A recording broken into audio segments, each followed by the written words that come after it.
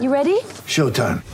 On May 3rd, summer starts with The Fall Guy. Let's do it later. Let's drink a spicy margarita. Make some bad decisions. Yes. Audiences are falling in love with the most entertaining film of the year. Fall Guy. Fall Guy? Fall Guy. That's what the poster said. See Ryan Gosling and Emily Blunt in the movie critics say exists to make you happy. Trying to make it out? Nope. Because I don't either. It's not what I'm into right now. What are you into? Talking. Yeah. The Fall Guy. Only in theaters May 3rd. Rated PG-13.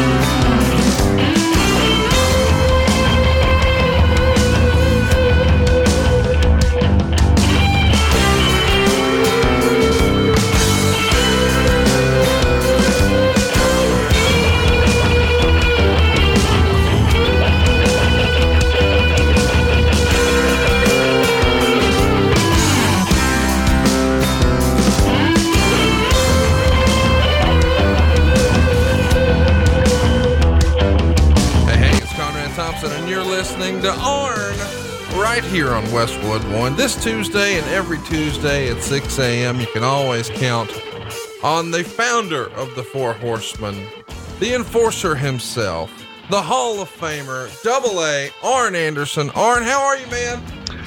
I'm still buzzing from the weekend, buddy. Starcast was awesome. I saw guys I haven't seen in forever, including Jim Crockett. Man, it was kind of surreal to walk in the back and see Jim Crockett sitting there, was it not? Really was. Him and David together, it was brought back a lot of memories, that's for sure. And of course, you can relive all those memories right now at StarCastOnFight.com. And if you haven't already, you can see Arn on another AEW pay-per-view. He was a judge this time for the co-main event, the world title match between Cody Rhodes and the Le Champion, Chris Jericho. And you were seated there with your old pal Dean Malenko and an old foe, the Great Muta. That had to be fun, huh? Well, you know, Muta didn't say much, but he smiled a lot. So as long as he was smiling, I figured I was okay. Well, you got to see the action up close and personal. What'd you think of that title bout between Cody and Jericho? Well, I thought it was a true title match. I think those guys took their time, went out, had a wrestling match, let the audience settle down, because they saw quite a bit of exciting dives and flips and flops and all kind of spectacular stuff. So for a title match, you got to turn around and reset the audience and start from ground zero and build it. And I think they did just that. Well, we hope you enjoyed it. We hope you enjoyed StarCast as well. But what we're here to talk about today is something a little older, but not much. This is probably the newest show I've ever talked about on a podcast. Survivor Series 2014. This one went down November 23rd at the Scotts Trade Center in St. Louis, Missouri. And I know what you're thinking. Why are you covering a show from 2014? This is when Sting finally debuted in the WWE. And I thought, given all the time he spent with Jim Crockett Promotions and WCW with Arn, this would be a noteworthy show for us. This show had 100,000 buys on pay-per-view. That's of course excluding the WWE Network views. The prior year had 177,000 buys, but at this point, pay-per-view is no longer the new hip thing. It's all about the network. The rumor and innuendo, Arn, is that when the network was rolled out, a lot of guys were nervous. Hey man, how's this going to affect our paydays? We've always gotten a bonus for pay-per-view buys. How are we going to be paid now that the network is the new way? Do you remember hearing a lot of that amongst the boys? That was the concern, because you're talking guys that once a month. And then those days we were doing one, sometimes two pay-per-views in a month, sometimes three weeks apart. Right. So these guys are looking at, anywhere from $12,000 to possibly $50,000 for a payoff, anywhere in that range, depending on where you were on the card, and it, do that times 12. It's a lot of money. We should mention that just a couple of weeks prior to this, or maybe 3 weeks to be exact, October 30th was one of the most important days of the year for WWE business, because they had to release all the information about how many people were actually subscribing.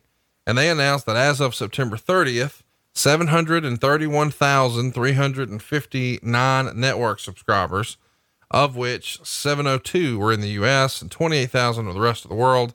That's your subscription number. And they had said for a long time that the goal was going to be 2 million subscribers. And if they could ever get to there, boy, they'd just be printing money. And this is not exactly great news. So it does start to look like all of a sudden the company is going to be taking a loss. In fact, overall for the quarter, the company lost 5.9 million. And I know you were in meetings where a lot of this stuff was sort of discussed and glossed over, but as an agent, there's not really much that you can do to affect that number. So this is probably in one ear and out the other, and let's worry about tonight's show. Do I have that right? Well, 100%. And it's not on purpose. I mean, cause those are things that are going to affect your long-term job. And, you want the company to be healthy and all those things, but a guy like me, that's just, it's going in one ear and out the other. Those kind of numbers and, are so foreign to me and where they actually come from and what can you believe? And, you're losing money here, but you're making a fortune over there. And it's a little confusing. So I just, as long as everybody was smiling and nobody was getting laid off or fired, it was a good day. Let's talk about that though, because, the legend has it that when they started to clear house here and there to sort of cut costs, and we know that famously, eventually they would even cut pyro and things like that to sort of hit the number. They also had to add a whole bunch of staff to help with the network. How was that sitting with, some of the boys and some of the guys backstage when their friends are getting laid off, but we're adding extra staff? And oh, by the way, our payoffs are down too, because we're not making the pay-per-view money. Was this really sort of, leading to a lot of unhappiness in the locker room, as far as you know? Well, there were a lot of questions, for guys. I would sit around and just kind of do the math, and we heard, and these are rumors. I didn't go to Stamford and go down to the new building that they put together specifically to produce a network and count heads. But when you hear, over 100 people, you got to figure those people, everybody that works in Connecticut, in Stamford for that company, I would think the bottom salary would be, let's just say 40 grand. Let's just say that for the average. And it's going to be a lot more than that times 100 people. You start doing the math. That's a pretty good nut they got to get past before they start making a dime at $9.99 per prescription. Yeah, no doubt about it. And I think a lot of the financial questions, led to a lot of unrest, and eventually that's all right sized. You hear guys now signing bigger contracts than ever before. Let's talk about some folks who are sort of coming and going behind the scenes in this era. Kevin Steen has become an indie sensation and really made a name for himself in companies like Pro Wrestling Guerrilla and Ring of Honor. He's going to be coming in here as Kevin Owens, which is a tribute to Owen Hart. I guess Kevin grew up a big Owen Hart fan to the point that he even named his son Owen. So this is a cool deal for him to actually be able to be Kevin Owens. And he worked out for Triple H, and they've taped some vignettes for his arrival at NXT. And the thought is that he'll be debuting at the Live Takeover show on December 11th. Kevin Steen, of course, we know now is Kevin Owens, and had a heck of a run when he first came in, being put into a feud on the main roster with John Cena. I'm sure we'll talk about that another time. But Kevin Steen, you and I have never talked about, but I do feel like he's probably your type of wrestler. What did you think of Kevin Steen when you first saw his work? Well, you're going to have to talk about Cena a little bit here, because right away I saw that Kevin had some incredible skills. Some that if you looked at him when he walked in the room, you would go, well, okay, nothing special. I think Kevin will tell you he's not a big physical specimen. He's not one of those guys that when he walks in the room, you drop whatever you got in your hands and go, Jesus Christ, who is that? But the guy is incredibly mobile. Even more than that, he's incredibly strong. And the first big match he had was with Cena, and he muscled Cena around to the point where the biggest mistake that was made with Kevin Owens, and I don't give a shit what anybody says, when you put him in a match with a guy like John Cena, who is your face of the company, babyface, and he manhandles him like Owens did during that match, he's not a heel, and he's never going to be a heel. And from this point or that point on, he wasn't a heel, because you can't go back and fix that. I mean, they did some stuff up on that top rope where Kevin was picking up John and standing on that unstable setting of being up on the top, and did some stuff on the top, off the top, that was just incredible. I couldn't even name it. I couldn't even explain it to you. But it looked like he was standing there with him in an upside-down cradle and jumped off the top, and it looked like it would have killed anybody. Plus, John hit his AA, patented, off the second turnbuckle, which has been a kill shot for every other opponent, no matter who it was, usually reserved for the Canes of the world and the heavier hitters, because it showcased John's strength, being able to do it off the second rope, and it was higher impact, which took care of the guy who was wrestling. And Kevin Owens kicked out of that too. So when it was all said and done, I voiced my opinion, and it was just another one of those days where, okay, you may be right, but we wanted to give the guy a good shove in the ass right off the get-go. Well, you did, and he was never, ever an unlikable guy, even though he was French-Canadian and had all the tools and had the rap to be a top heel. Can't fix it once you go there, and he went there with John, and that's what everybody remembers. Let's also talk about Alberto Del Rio. He's on his way out here, and apparently there is a confidentiality agreement struck between himself and WWE regarding his non-compete clause. He's leaving here at just 37 years old.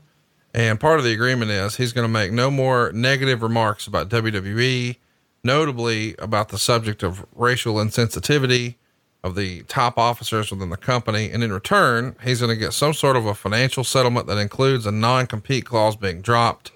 And he would even take to Twitter and do a joint statement with WWE saying, "Following my departure from WWE, an understanding was reached with regards to my future booking opportunities.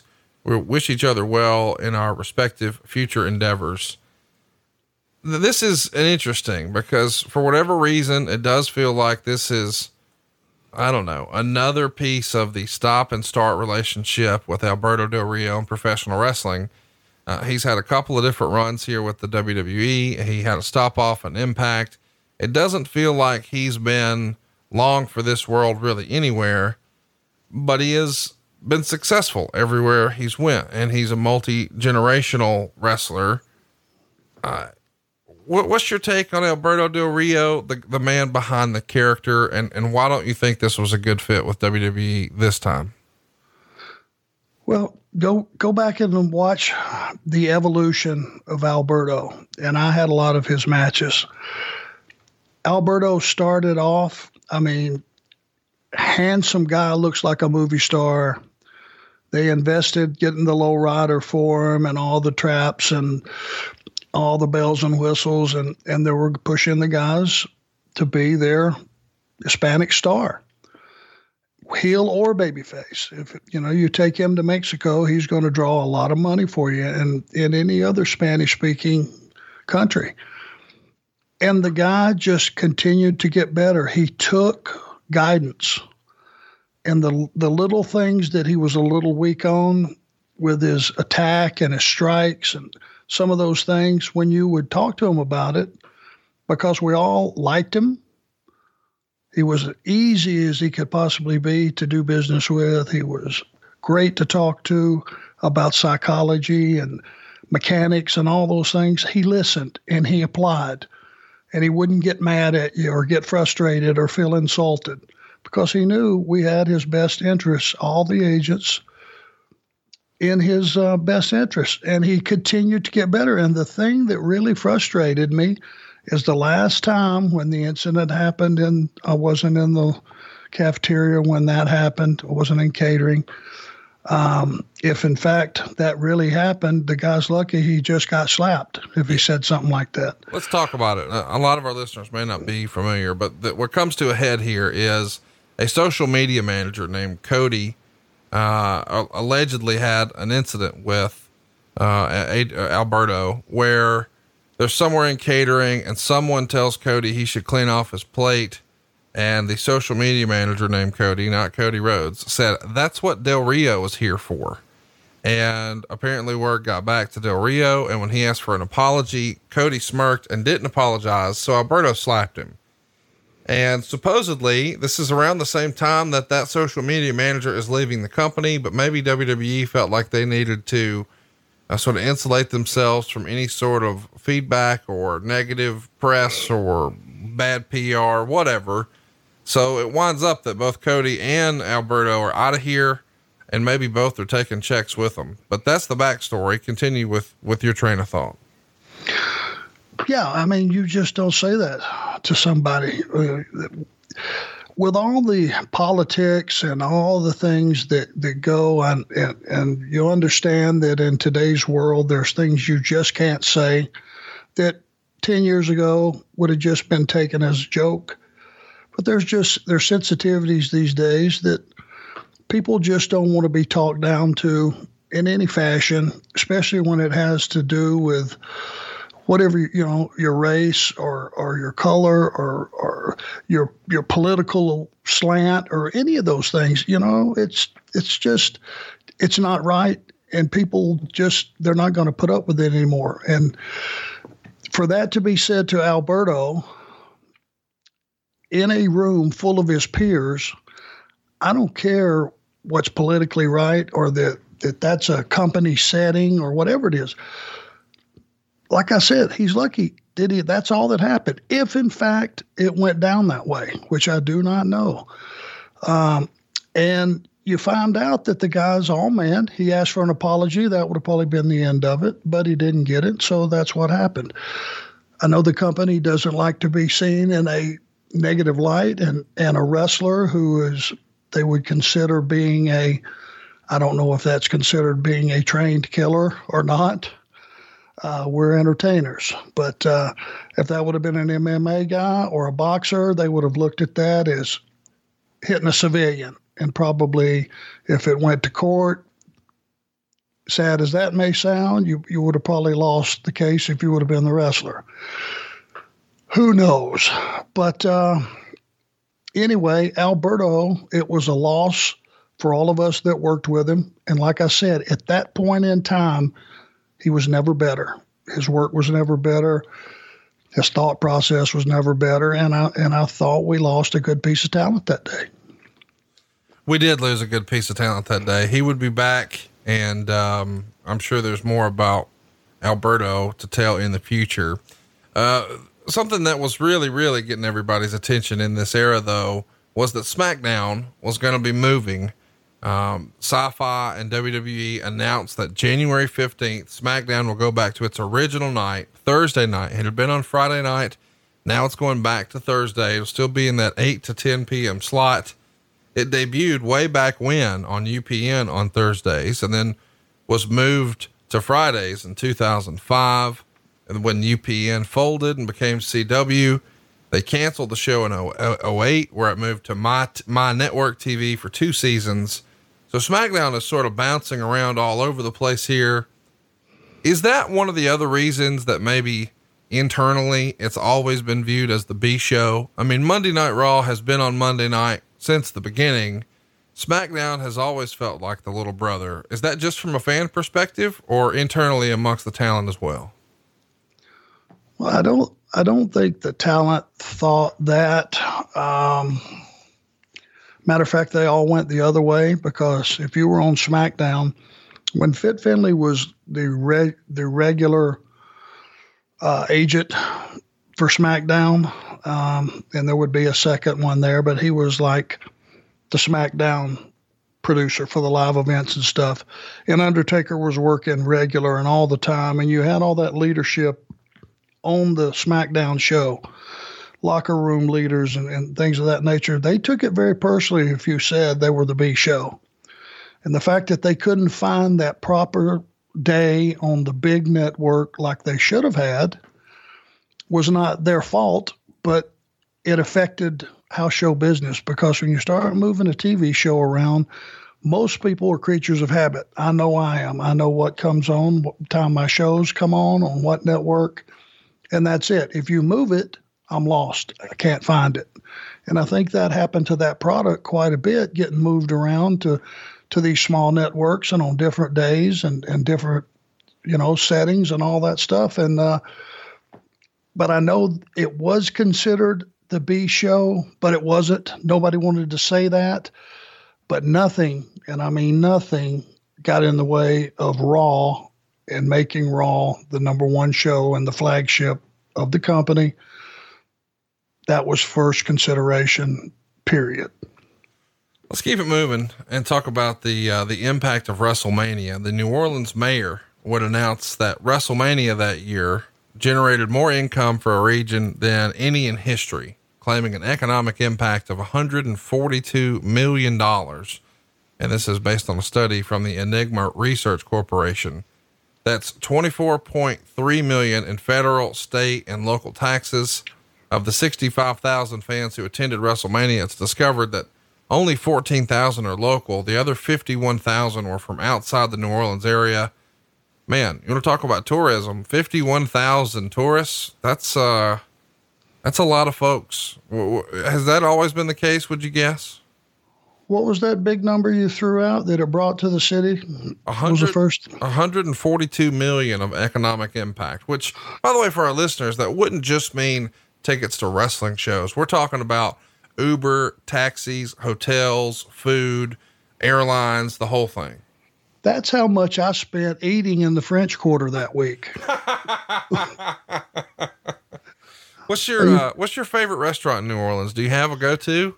I can eyeball it and tell you that's the place, but I can't tell you the name. I love that Cajun food, man. It's tremendous. Cajun seafood is addicting, big time. Let's talk about St. Louis for a minute. Of course, that's the site of Survivor Series here. What are some of your favorite St. Louis memories over the years?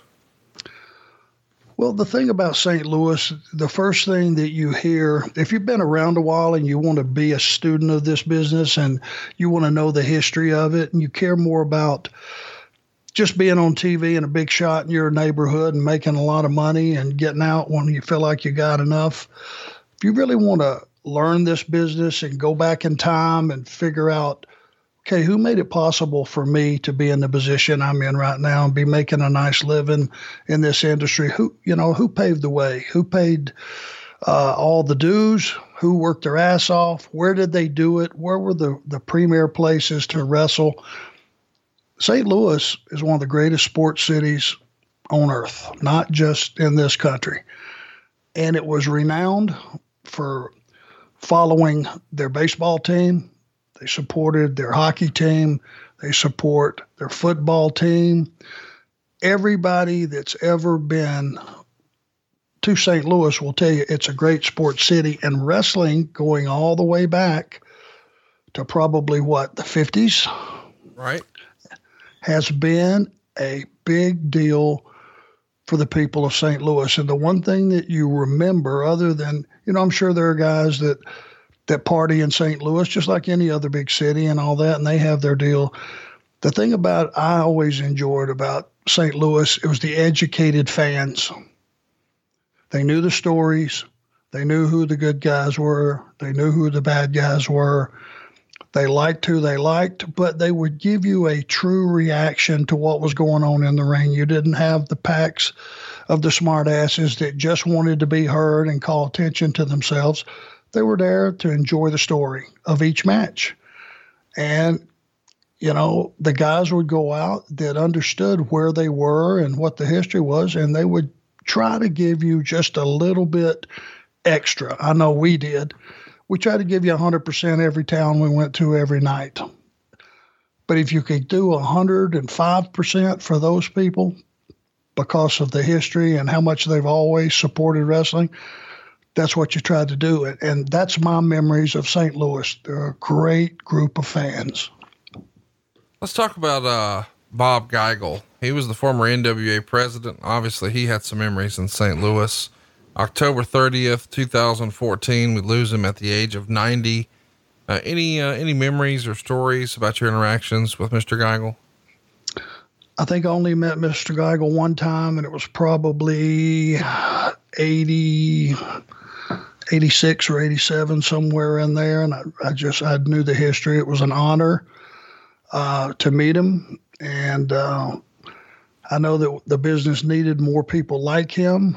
He was not just a, quote, figurehead. He actually had the best interests of the business at heart at all times. And it was a real regulating body that all those guys that were members of the NWA that owned territories. I mean, there were votes and there were things that actually went down like an actual board, and he was the head of it. So a lot of big decisions were made in his office, and you have to respect that. Let's talk about the show. We're finally here. Survivor Series 2014. Of course, this is on the WWE Network. Before we get started, we've got Fandango and Justin Gabriel. They're going to go 3.5 minutes.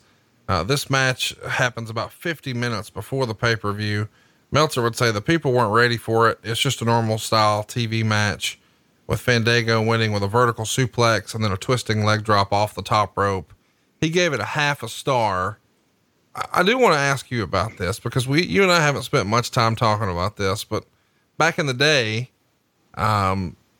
especially on a pay-per-view, and I know this is still the undercard before the pay-per-view officially starts, the idea of having a 3-minute match was pretty rare. On a house show, it was almost unheard of. You guys would get a lot of time, back in the heyday of the 80s.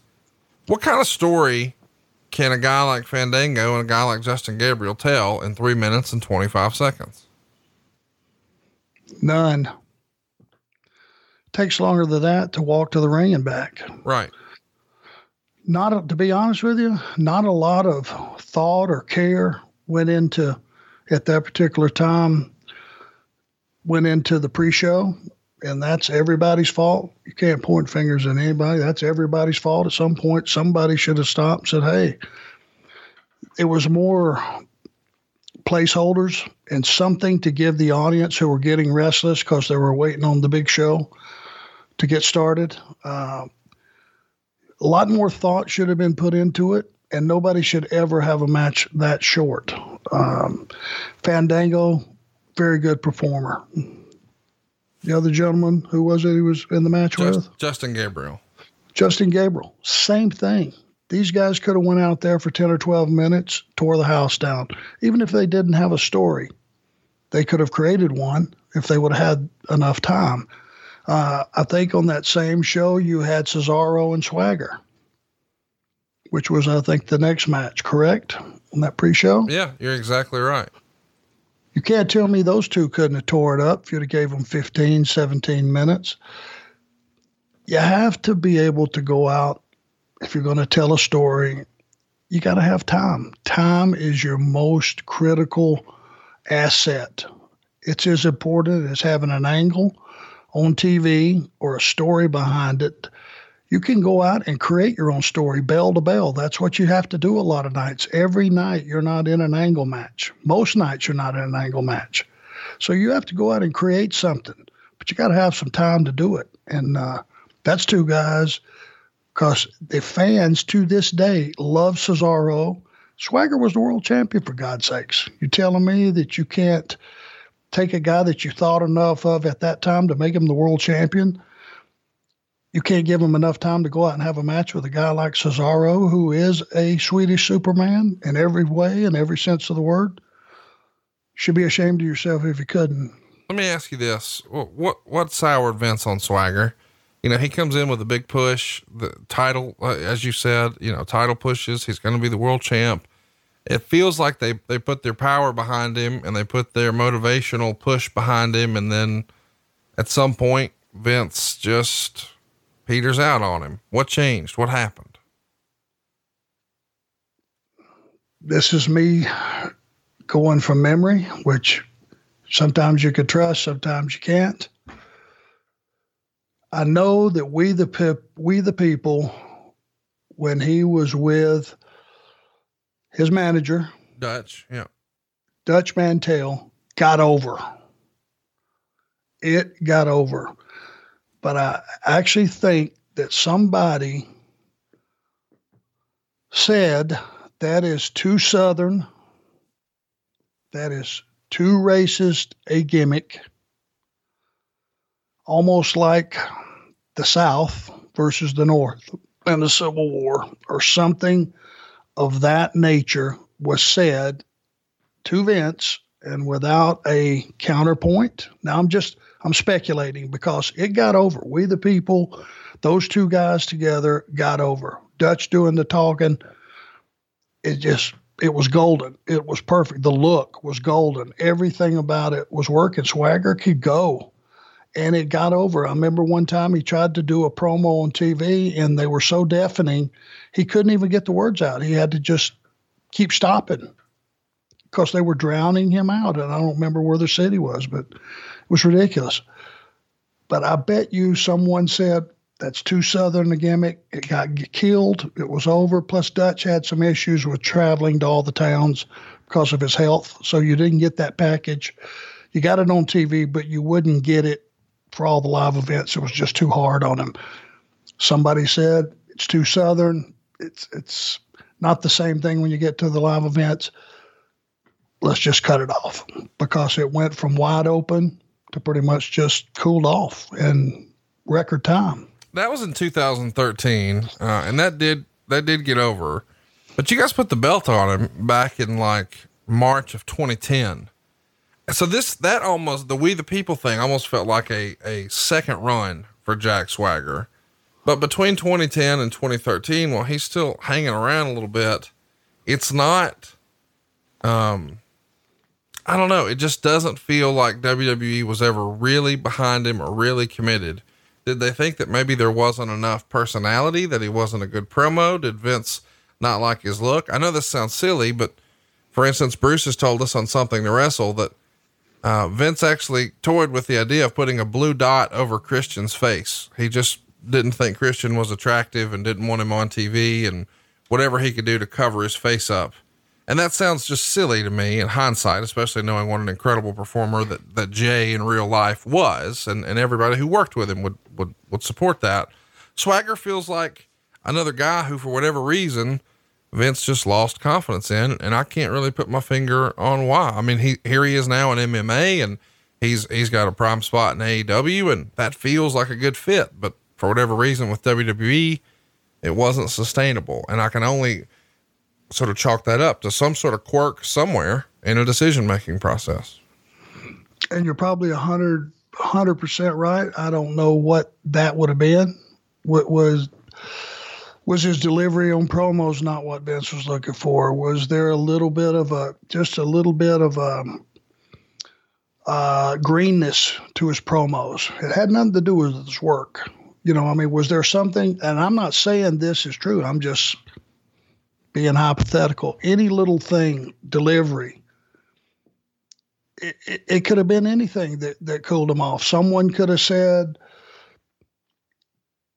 I don't know. It's just things got said in a closed door meeting that without a counterpoint there to defend it, a lot of things went down. You know, there was a lot of guys over the years that got hot. Next day they were gone. Or a week later, they were doing main event matches or dark matches or secondary matches or no matches or just house shows, no TV at all. And you never knew why. And that's one of those big mysteries and questions that Swagger, because he was legitimate, he had the pedigree, he was an incredible amateur wrestler at Oklahoma, and the guy could work. And he was big and he looked good. There was nothing physically that you would look at. You would look at the guy and go, oh, that's a good looking athlete. And he was. It's worth mentioning too. He's billed at 6'7". So this is a big boy. And, well, either way, they dropped the ball on him. And a lot of people would argue that maybe they dropped the ball on Cesaro. Let's talk about Cesaro for a minute. Of course, he's still there. And, a lot of fans remember he was so over that fans were passing out signs that said Cesaro section. There was a groundswell amongst the fans. We want this guy. And it felt like once upon a time they were going to try that. They flirted with the idea of him being a Paul Heyman guy. And then eventually Vince McMahon appeared on Stone Cold's podcast, which aired on the network. And Stone Cold was a big Cesaro fan, so he pushed for it. And it felt like the following week on TV, we were finally going to get some Cesaro promo time. Some people would say he flubbed a line. I forget exactly what it was, but he said something like, nobody can do what I can do in these 3 sides or 4 ropes or 3. And he sort of fumbled the line a little bit, whatever it may have been. And it felt like after that, we never really saw what we could have seen with Cesaro until the pairing with Sheamus came around. And I think a lot of fans will probably point to his run with Sheamus as his greatest success. What do you think it was about Cesaro that, and obviously things could change, he's still there, where he never quite reached his full potential within the WWE system? He was probably outspoken, probably stood up for himself, which is not taken lightly or very well. This is a guy that did a giant swing on Khali, for God's sakes. Right. If you didn't see it, pull it up, find it. Had it not been for Big Show having a bad knee or a bad hip, and I can't remember which, it might have been a bad hip, he could have, he had the wherewithal to giant swing Big Show, for God's sakes. His hip being bad is the only thing that prevented it. Now, put that visual in your head. The guy is superhuman strong. When he was with Sheamus, if you go back again, you got to go back and watch matches. All the things that he had done to get himself over as a single when he became partners with Sheamus, these guys were heels. You didn't want to do all the pretty stuff. You didn't want to suplex a guy from the, who's on the outside all the way on the floor. You reach across, you're standing on the bottom rope and you stand him straight up, and suplex him into the ring. All those things that he did that were so incredible, they didn't do because they were a heel team and they were trying to get the baby faces over. And he sacrificed, like a lot of heels do, her cast into that tag slot. They end up losing their individuality and their selfishness has to go away. They can't worry about just getting themselves other. They got 3 other guys in the ring to worry about. So that's what I thought happened. I think he probably still has the tools that he always had. Who knows? We know now that you've got the tools that are perfectly engineered for your family jewels. Of course, we're talking about Arn Anderson's scrotum. He's been manscaping, boys and girls. As JR would say, he no longer looks like Davy Crockett's hat down there. And it's all thanks to the new Lawnmower 2.0. It's got proprietary skin-safe technology, so the trimmer won't nick or snag your nuts. What's that mean for you? It means manscaping accidents are finally a thing of the past. And you don't use the same trimmer on your face that you're using on your balls, do you? That's just nasty. Manscaped also has the Crop Preserver, which I know Arn's big on. It's anti-chafing ball deodorant and moisturizer. You already put deodorant on your armpits. Why aren't you putting deodorant on the smelliest part of your body? Get 20% off plus free shipping with our promo code ARN. That's ARN at manscaped.com. Always use the right tools for the job and your balls will thank you. One more time, get 20% off and free shipping with our promo code ARN at manscaped.com. That's 20% off with free shipping at manscaped.com. And the promo code is ARN. Arn, how shocked were you when you answered the door one day and you opened up the delivery and inside was ball deodorant? Number one, before we move forward, you just went off the heels of the period on the statement I was making and just went right to the scrotum. Well, the heart of the matter, if you will. There's got to be a little bit of dead time for us to change subjects. You can't just bust into that like that. I'm the king of the segue. Stop it. I want one thing perfectly clear as well. You know all these things because I told you these things. This is not something that you saw. correct? No, thank God I did not witness any of it. I'm taking you at your word, and you've never lied to me. So I'm going to assume that you're telling me the truth about your sack meat.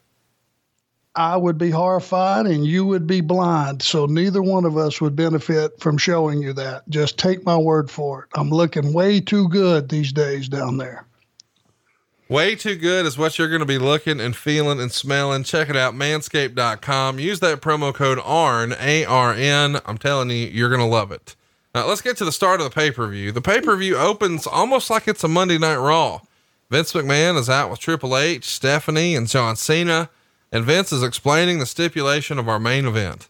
If Cena's team loses, he's responsible for all 4 men losing their jobs. And Triple H notes that it's 4 men with kids and bills coming in, and it'll all be John Cena's fault. And he said when Cena's team loses, they'll all come back and beg and plead to keep their jobs, but they're all still fired anyway. And then the fans will just completely forget about them like they have every other WWE superstar. And Stephanie said as soon as they're gone, the fans will forget because they don't really care. Meanwhile, Stephanie points out that if her team loses, the Authority won't be on TV every week, but they'll still be calling all the shots from the global headquarters in Stamford. And Vince stops her and says she and Triple H would keep their desk jobs, but they would have no influence on the career of any WWE superstars. And he said that in the contract, only one person will be able to put them back into power. And Stephanie smiled, figuring it was her father. And then Vince says, no, it's John Cena. So they had to come up with an angle here for Cena to want them back. And Vince is telling Triple H and Stephanie, that's how much confidence he has in them. And he says something like, you're a McMahon. And he looks at Triple H and says, you married a McMahon. And of course, Cena says, well, when you lose, there's no chance in hell you're coming back. So we have our stakes for our main event. Before we get any further into the show, just fundamentally, what do you think about opening a pay-per-view with a big promo like this? Always like to have a great match. I like to come up, if you're going to have the pyro and all the pomp and circumstance, man, send somebody that they really want to see, somebody that they were talking about seeing on their drive over to the arena, and somebody they've been talking about for a month. Send them through the curtain right away. Let's give these people who've been sitting there. They probably left an hour early to drive to the arena. They got to the arena an hour early, and they're ready for something. And it ain't talking. Let's get to some action. Man, this is such an interesting time in wrestling because I think so many fans were growing tired of the Authority, but we're finally going to see the big payoff at the end. But first, let's talk about something that was a lot of fun here. The Miz and Damien Mizdow win the tag titles over Goldust and Stardust in a 4-way that also included the Usos and Los Matadores. And given that Goldust and Stardust are no more and they're tearing things up in AEW, and the Mizdow character is no longer around, I think I miss Mizdow more than any other character that Mr. Stevens ever put together. The funny thing about this, and if you haven't seen this, you owe it to yourself to go back and watch this just so you can see the Mizdow character. He's just basically the stunt double of the Miz. So the Miz has convinced us all he's this huge movie star, and it's Mizdow's job, the former Davian Sandow, to mimic all of the action that Miz is doing. So Mizdow's on the outside taking what Dave Meltzer calls phantom bumps, and the crowd is really taking over here. It's probably a distraction from the match, and therefore you probably hate it. But as a fan, I thought it was tremendous. And there's also a huge pop when he finally tags in because the fans are so behind the character. They're actually chanting, "We want Mizdow." What do you think of this Mizdow, or what did you think of this Mizdow character?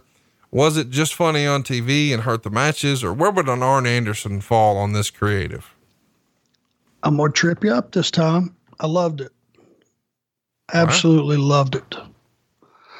And more food for thought. Mizdow should have won the match, which I believe he did, correct? Yeah. Miz should have gave him some shit that day, right then, and got knocked on his ass. Mizdow should have went to the next level. That's what I think. Because he did get over, was not intended. It was intended to help Miz get over, but the guy did such an incredible job with it. It got over. And everywhere he went, I mean, the guy's having a match with himself on the floor while there's another match going on. It was artistically beautiful. The guy should have got a shove, and it's another one of those guys like Swagger. You could probably put Ryback in that same sentence. Guys that caught the attention of the audience, and then suddenly the water was cut off because it wasn't part of the grand scheme or the grand plan of the, quote, office. This one just seems like a no-brainer. The fans are so far behind it. I mean, the crowd interaction on this, you really have to go back and watch to see. The match is only 15:23, which I guess is relatively long for a match in this era, but it's really, really well done to the point that, even after the win, whenever Miz raises his hands with the belt, the fans boo. But when Mizdow raises his hands, the fans cheer. So it's an interesting dynamic. Let's talk about some of the other folks who are involved in this match. Goldust and Stardust. Of course, it's Cody and Dustin Rhodes. What'd you think of their work as a tag team here? I would say probably underrated. Very underrated. And I love the look of, and I told Cody this all the time, I love the look of the Stardust character. Him and Dustin made a damn fine team, and they were good in this match and in that role. I'm not saying this to be funny. I'm being very sincere, and I know that you'll know this when I finish the thought. I feel like when people talk about great tag team specialists over the years, sure, they say the Midnights and the Rock and Rolls and blah, blah, blah. But when they talk about individual performers who wrestled both individually and as tags, I think a lot of people just automatically jump to two of the greatest tag wrestlers of all time were Bobby Eaton and Arn Anderson. I think Dustin Rhodes should be on that list too. It feels like he's been a part of 38 different successful tag teams. You bet. You will not find me ever saying anything negative about Dustin Rhodes and his thought process or the quality of his work. I was fortunate enough to have him with Bobby and I when he was very first starting. And he had Ricky Steamboat as a partner some of that time. And we would go 30, 40, 45 minutes and a lot of tags. And his work was absolutely tremendous. You could take Cody and you can go back when he was with Ted DiBiase Jr. They were a very good team. And when they were with Randy, that was an awesome package. So you can say that for the both of those guys. Tag champ with Mike Graham, Big Josh, Tom Zink, Ricky Steamboat, Barry Windham, Cody Rhodes, Booker T, just on and on and on. This guy had so many different tag runs with so many different partners, and he made it work every time. In case you're wondering at home, Los Matadores is Primo and Epico, and of course the Usos, two other fine tag teams. Let's keep it moving here. Next up, we've got Adam Rose and the Bunny. They're out playing with toys, and then Titus O'Neil and Heath Slater show up and make fun of Rose. So I guess Slater is back to a heel here, and this is going to set up a match for later. Adam Rose is not long for the WWE, and some photos just recently surfaced of him present day. It looks like he has really, really bulked up, not in a Conrad kind of way, but he's a jacked up dude now. Totally changed his look. What did you think of this Adam Rose character with the whole rave and the big party group, especially looking back, realizing, hey, some of the times those folks in the background were Becky Lynch and Braun Strowman. Oh, you better never say that in front of Braun.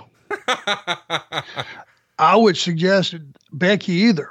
Becky may wallop you harder and quicker than Braun would.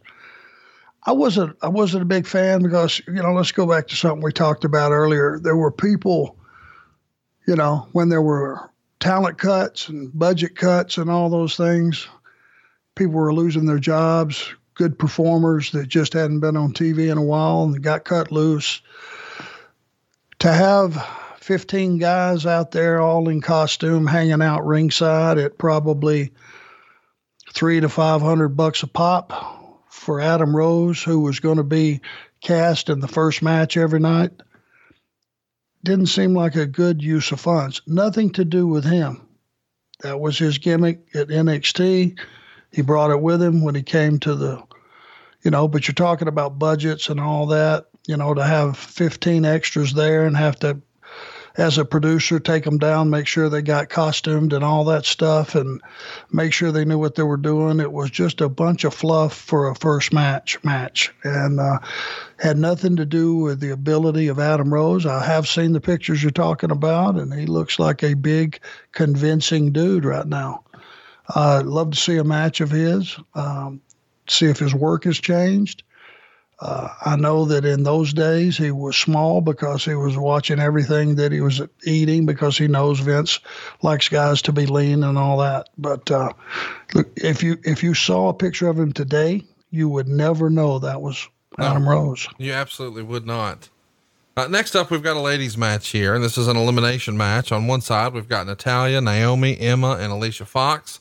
On the other side, we've got Paige, Summer Rae, Cameron, and Layla.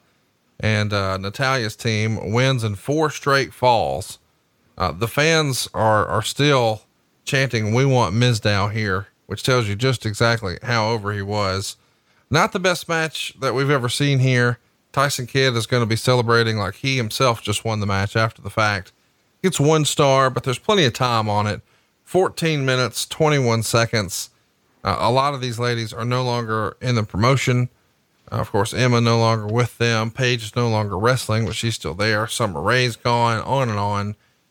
In this era, is this Fit Finley's job? Would he have been agenting this match? Probably. It depends on were there other women's matches on the card, or was that the only one? That's a good question. No, there's still the title match with Nikki and AJ. For sure, Fit would have had that one. I'm thinking he probably had all the girls' stuff.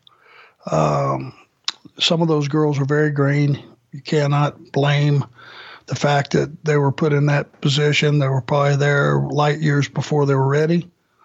I can't recall the match, so I can't be specific, but Finley would have probably had that one too. Let's keep it going here. Talk about the next match. We've got Bray Wyatt and Dean Ambrose. To give you some context, at the Hell in a Cell pay-per-view, Bray Wyatt attacked Dean Ambrose during his match with Seth Rollins, and that's how we got to this match. It's going to be 3 1/4 stars. Meltzer is going to describe the finish as feeling like a cheap DQ. They go 14 minutes and 2 seconds. Both of these guys are doing different stuff these days. Of course, Bray Wyatt is the Fiend, and Dean Ambrose is now Jon Moxley in AEW. What'd you think of this one? You watched it for the first time in a long time this week. Bray Wyatt, for some reason, never won a match on a pay-per-view up until just recently. Am I wrong about that? I don't know that you are. I mean, he does win here by DQ, but that doesn't really count. No.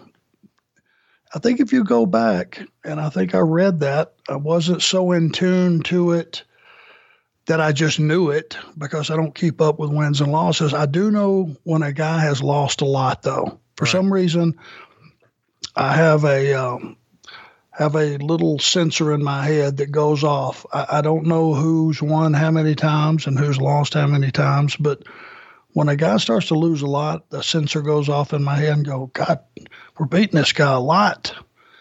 And that guy got beat a lot. No one has ever had more control and more power and more, what is the word I'm looking for here? More grasp of his character than Bray Wyatt when he first came aboard and for the first couple of years. No one could have scripted those promos for him. No one could have told him, this is the way I want you to work. He had such a grasp. And when he was with Rowan and Harper specifically, before Braun, because once they brought Braun aboard, they had to start featuring him, and it was less featuring Bray. But he just had that character, and it was a creepy character. And, it was misinterpreted that the guy was a babyface because they did the lights, like the concert deal when he was making his way to the entrance. That had nothing to do with the way he was perceived.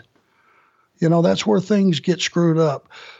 A lot of people in positions that are too high for what their knowledge level is, make decisions. Well, God, look at all those cigarette lighters, or look at all those camera phones on. He's a babyface. No, he's not. You black out the arena. That's their way of being part of the show. That's it. Once the lights come up, if he has an opponent that they like, they're going to continue to like that opponent. They're not going to cheer for Bray, and certainly not when he's got Harper and Rowan with him. So Moxley today, who's Dean Ambrose when he was there, is he's Evel Knievel. He don't care. You want to throw him out of the ceiling? Good. How do I get up there? You want to throw him off the roof? Well, hell, let's do that next show. That guy has no regard for his body whatsoever. So he's a perfect foil for a guy like Bray Wyatt. And those guys had a very, very aggressive, very physical match. And I love that kind of stuff. I don't worry about it being a DQ if it's the right kind of DQ. If it's flat, if it's a bullshit flat finish, there's no way to fix that. There's a lot of wild DQs that just suddenly two guys disappear out of sight. You don't see them again, but they just gave you 20 minutes of a hell of a fight. So that's the flip side of the coin. This one was pretty good. It was like that. Ambrose is going to start throwing. Obviously, he does the big elbow drop off the top into the table. Then he gets the second table, puts Wyatt on it. Then he throws a ton of chairs into the ring like he's Terry Funk, pulls out a 12-foot ladder from under the ring. He's posing it as officials get in the ring, try to stop him from doing any more.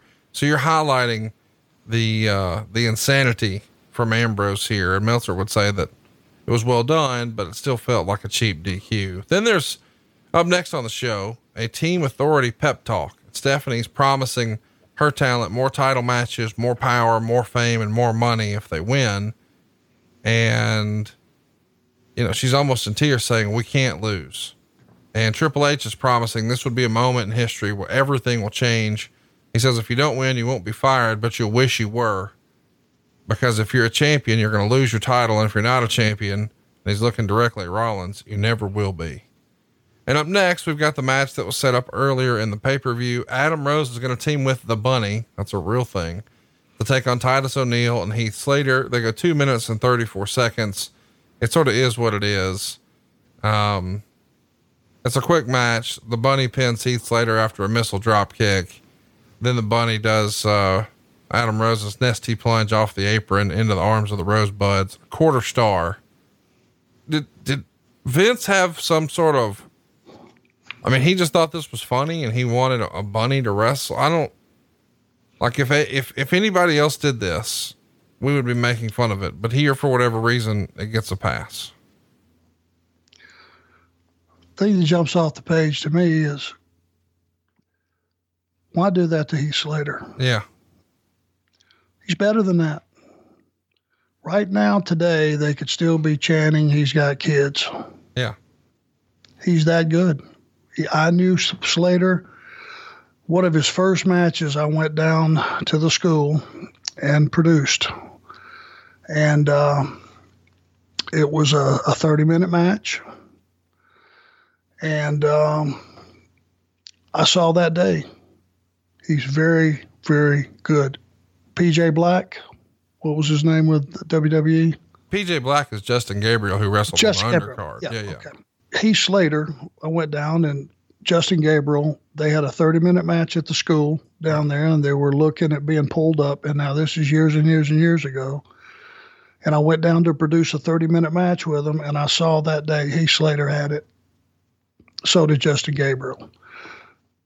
To be put in that situation is just criminal.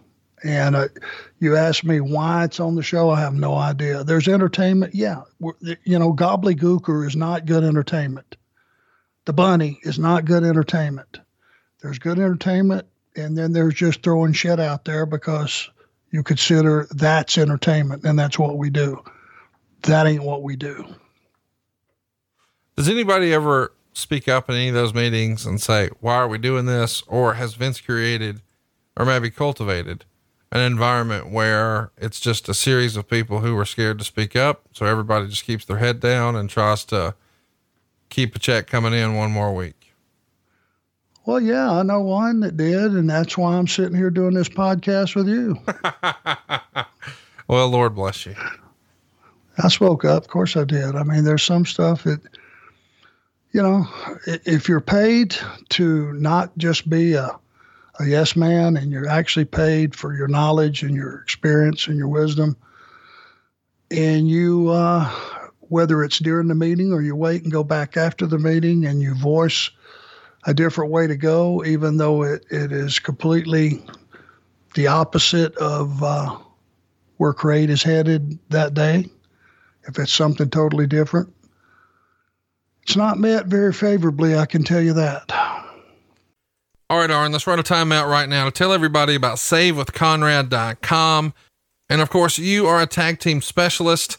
Many a times you were looking for that hot tag. And if you're looking for the hot tag right now with maybe some credit card bills, some home remodeling projects, or it would just be nice to take a vacation from house payments, go to SaveWithConrad.com right now. Here's what we're talking about. We talk about vacation from house payments.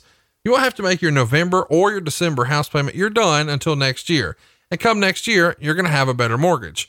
What we're going to do is twofold. We're going to find a way to get you lower monthly payments, even if it means we get rid of some of your high interest rate credit cards. We're going to get you a much better rate there and give you a greater tax break. But at the same time, we're going to cut years. That's right. You heard me. Years off of your home loan. If you're still paying on a 30-year loan, what are you waiting for? Now is the perfect time to take advantage of these historically low interest rates and get rid of your other debt to make life a whole heck of a lot easier. If you're serious about getting out of debt, you've got to go to SaveWithConrad.com. You don't need perfect credit. You don't need money out of your pocket.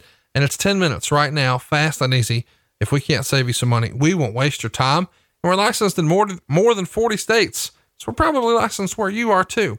Find out how easy it is to save money at SaveWithConrad.com. NMLS number 65084, equal housing lender. Let's talk a little bit about the next match and how we got here. It's going to be for the women's title. The Divas Championship is what they were calling it back then.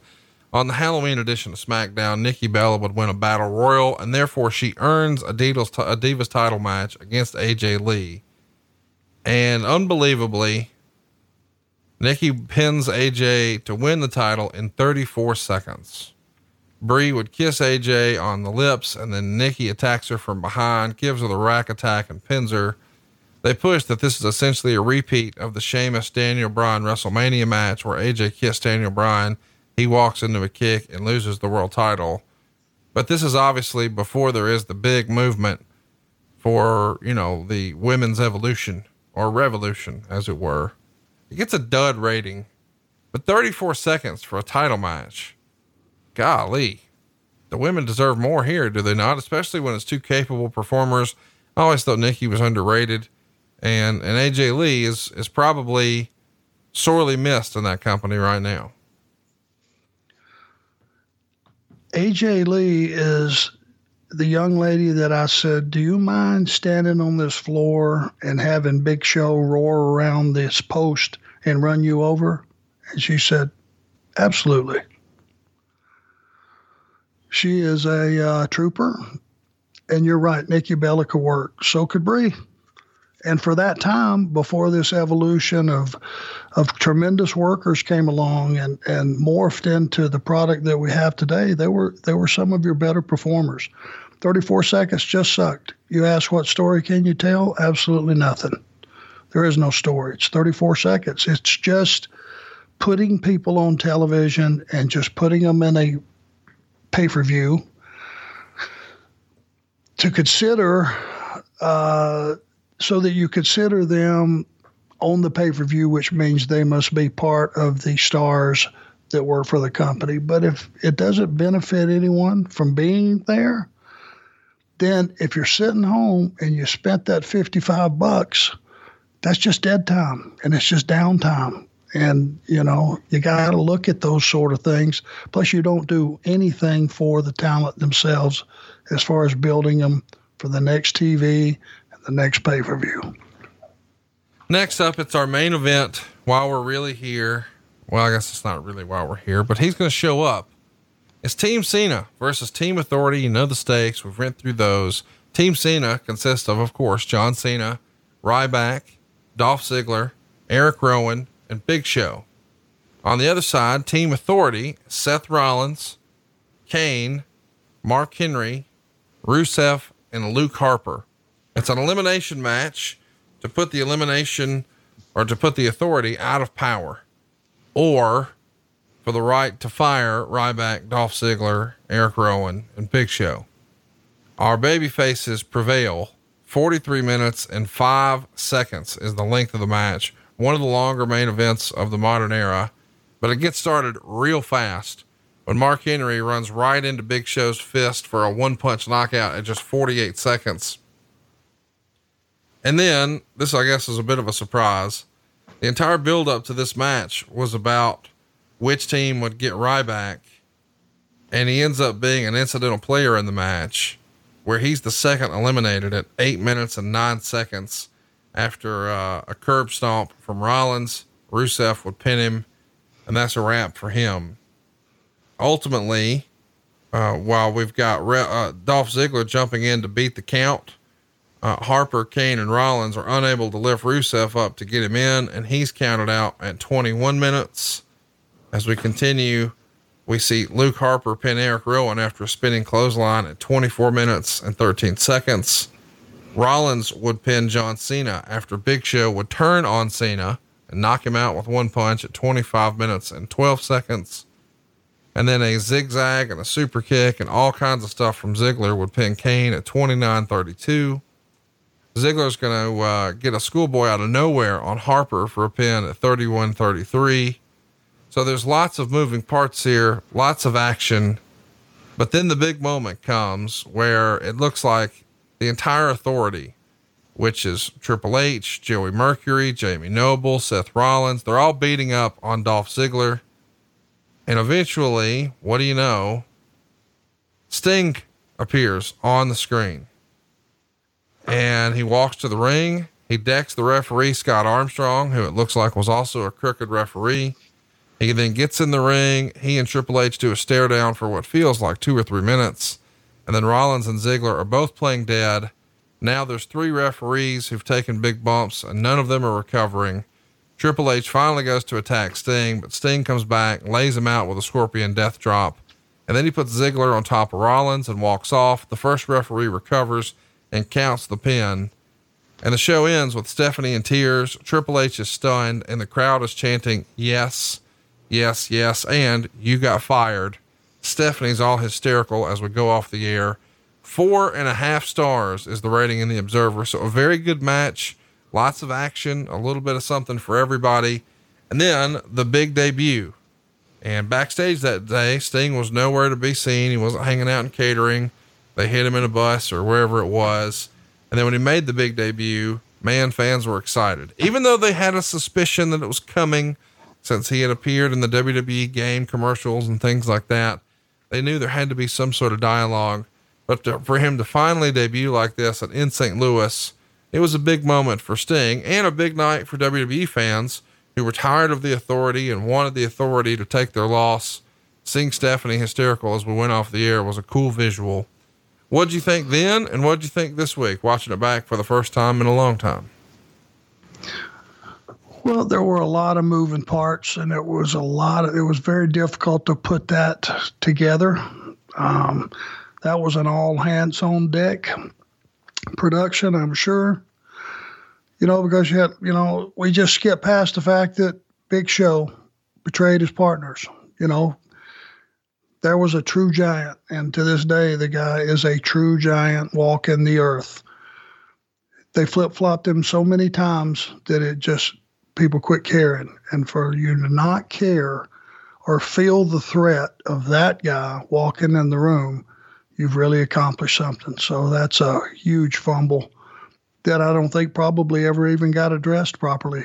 But, I don't know what the TVs that followed. I can't remember. I do know that when you go to all that trouble to set the scene and you bring down Sting, I would think the 3-minute stare down is incidental.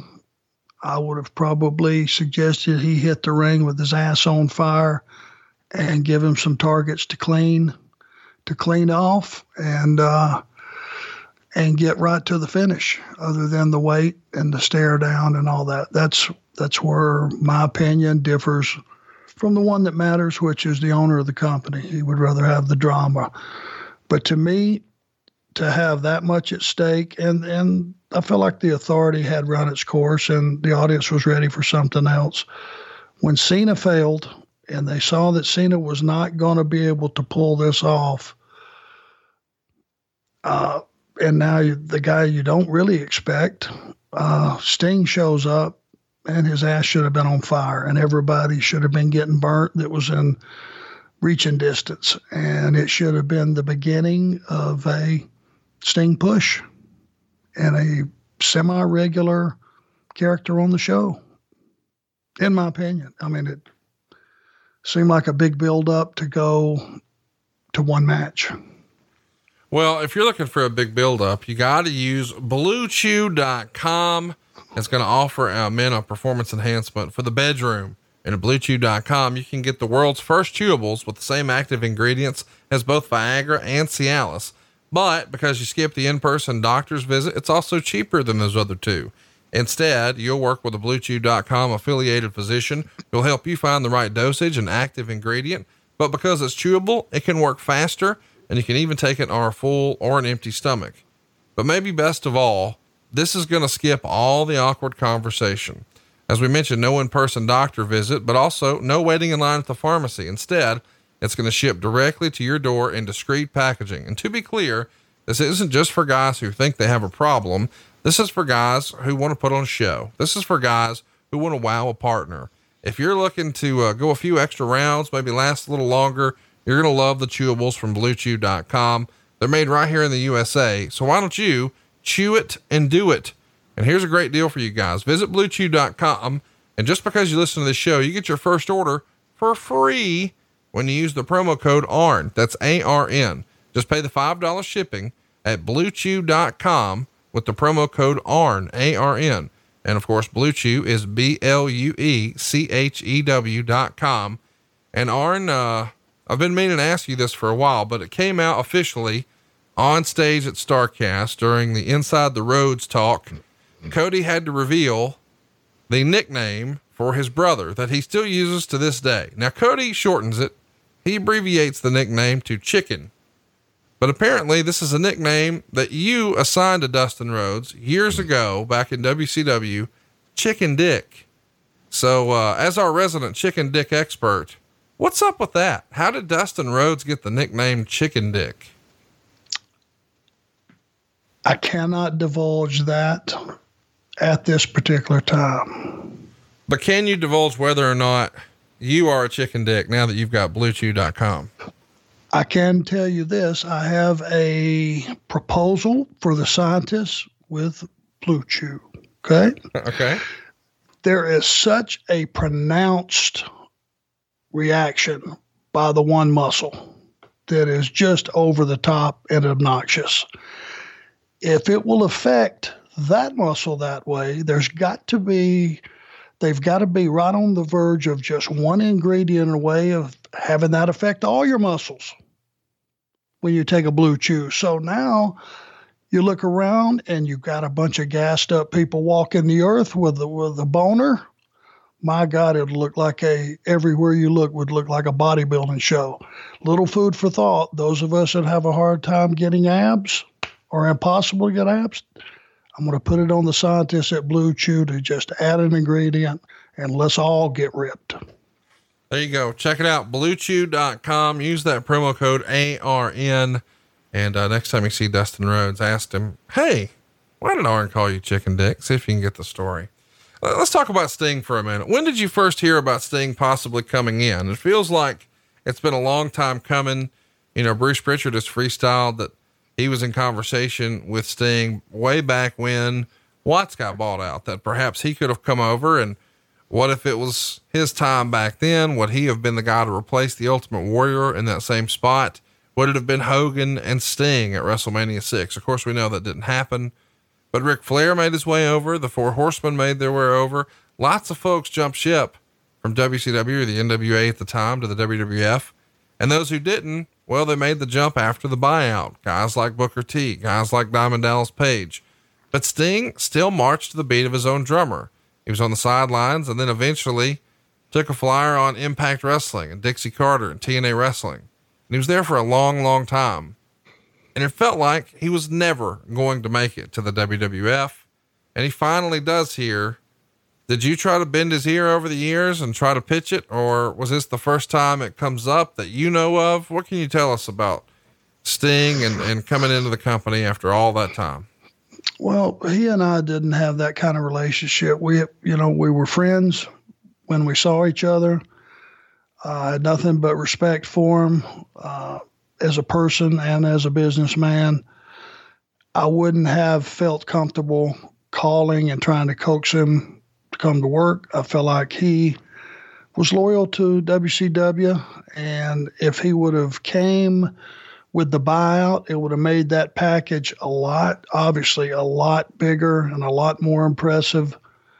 Because there were a lot of guys who chose not to come at that particular time and came at different times, like you said earlier. Sting was pretty much in control of his own destiny for the entire time he was with WCW. He was the lead guy.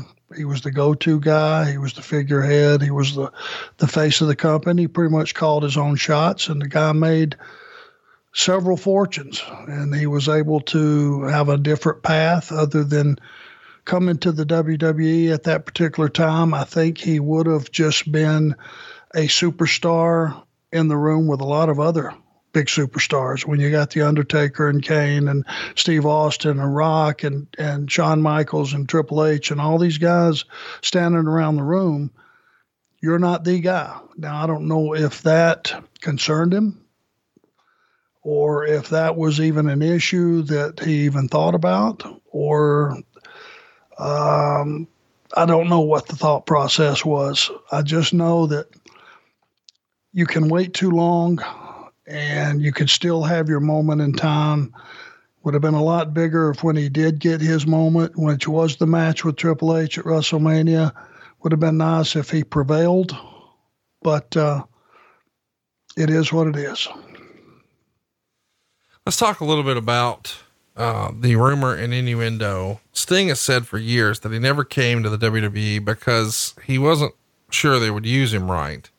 And he says he once heard that The Rock asked Booker T who he used to be, and that made Sting not want to come in. When he actually does come in, Meltzer would write, for years, there was an easy answer to the trivia question of who was the biggest name in North American wrestling to never step foot in a WWE ring. The answer was Sting. And at the 2014 Survivor Series, Sting, at the age of 55, took his name off the list. For years, this seemed like something that would never happen. And after how his contemporaries from WCW, whether it's Lex Luger, the Steiner Brothers, or the Road Warriors, went to the WWF and had very little good to say. In fact, they all came back with negative stories. Sting was always guaranteed one of the top spots in WCW and top money. It really made no sense to go. And in 2001, when WCW folded, Sting was 42 at the time, and he figured his career was over, and things have come full circle.